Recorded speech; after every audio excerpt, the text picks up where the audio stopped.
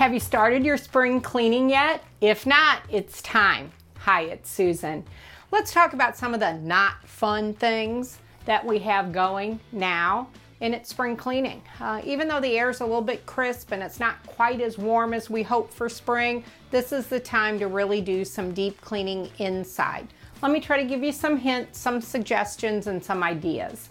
First of all, exhaust fans in bathroom, return vents, and ceiling fan blades. Those are things we miss all the time. And as an agent, I'm looking at those things when I'm in your homes. As a buyer or a seller, those are some details that we want to make sure that we're crisp and clean on. Other things like doors, a trim. If you have white doors and trim, you can use Magic Eraser. That's a great way to get some of the scuffs, a little bit of the dirt and grime without having to repaint the door. So try that first. So as we go through the house, we're looking for things low, high, up.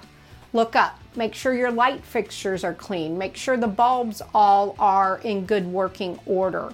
Let's make sure that we're really doing all of the deep cleaning things that helps us get refreshed for spring.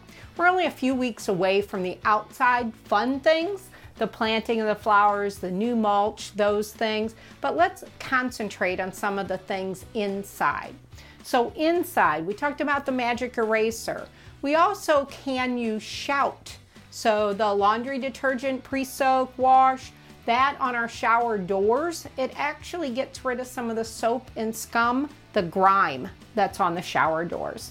Once you get them very clean, use a fabric softener sheet or a dryer sheet. That actually helps keep them shining, looking very fresh and new.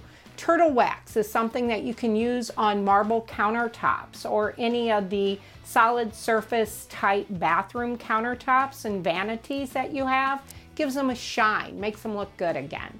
So as you're walking outside, when you're taking a look at the front of your house, if you have the plastic shutters and for years you thought you needed to replace them or repaint them, grab something from your garage, the Armor All or tire cleaner. Do a little test area, but you'll be amazed at how that brings the front of your house to life. If you have any questions or if you have any tips that you'd like to share with me direct, please reach out.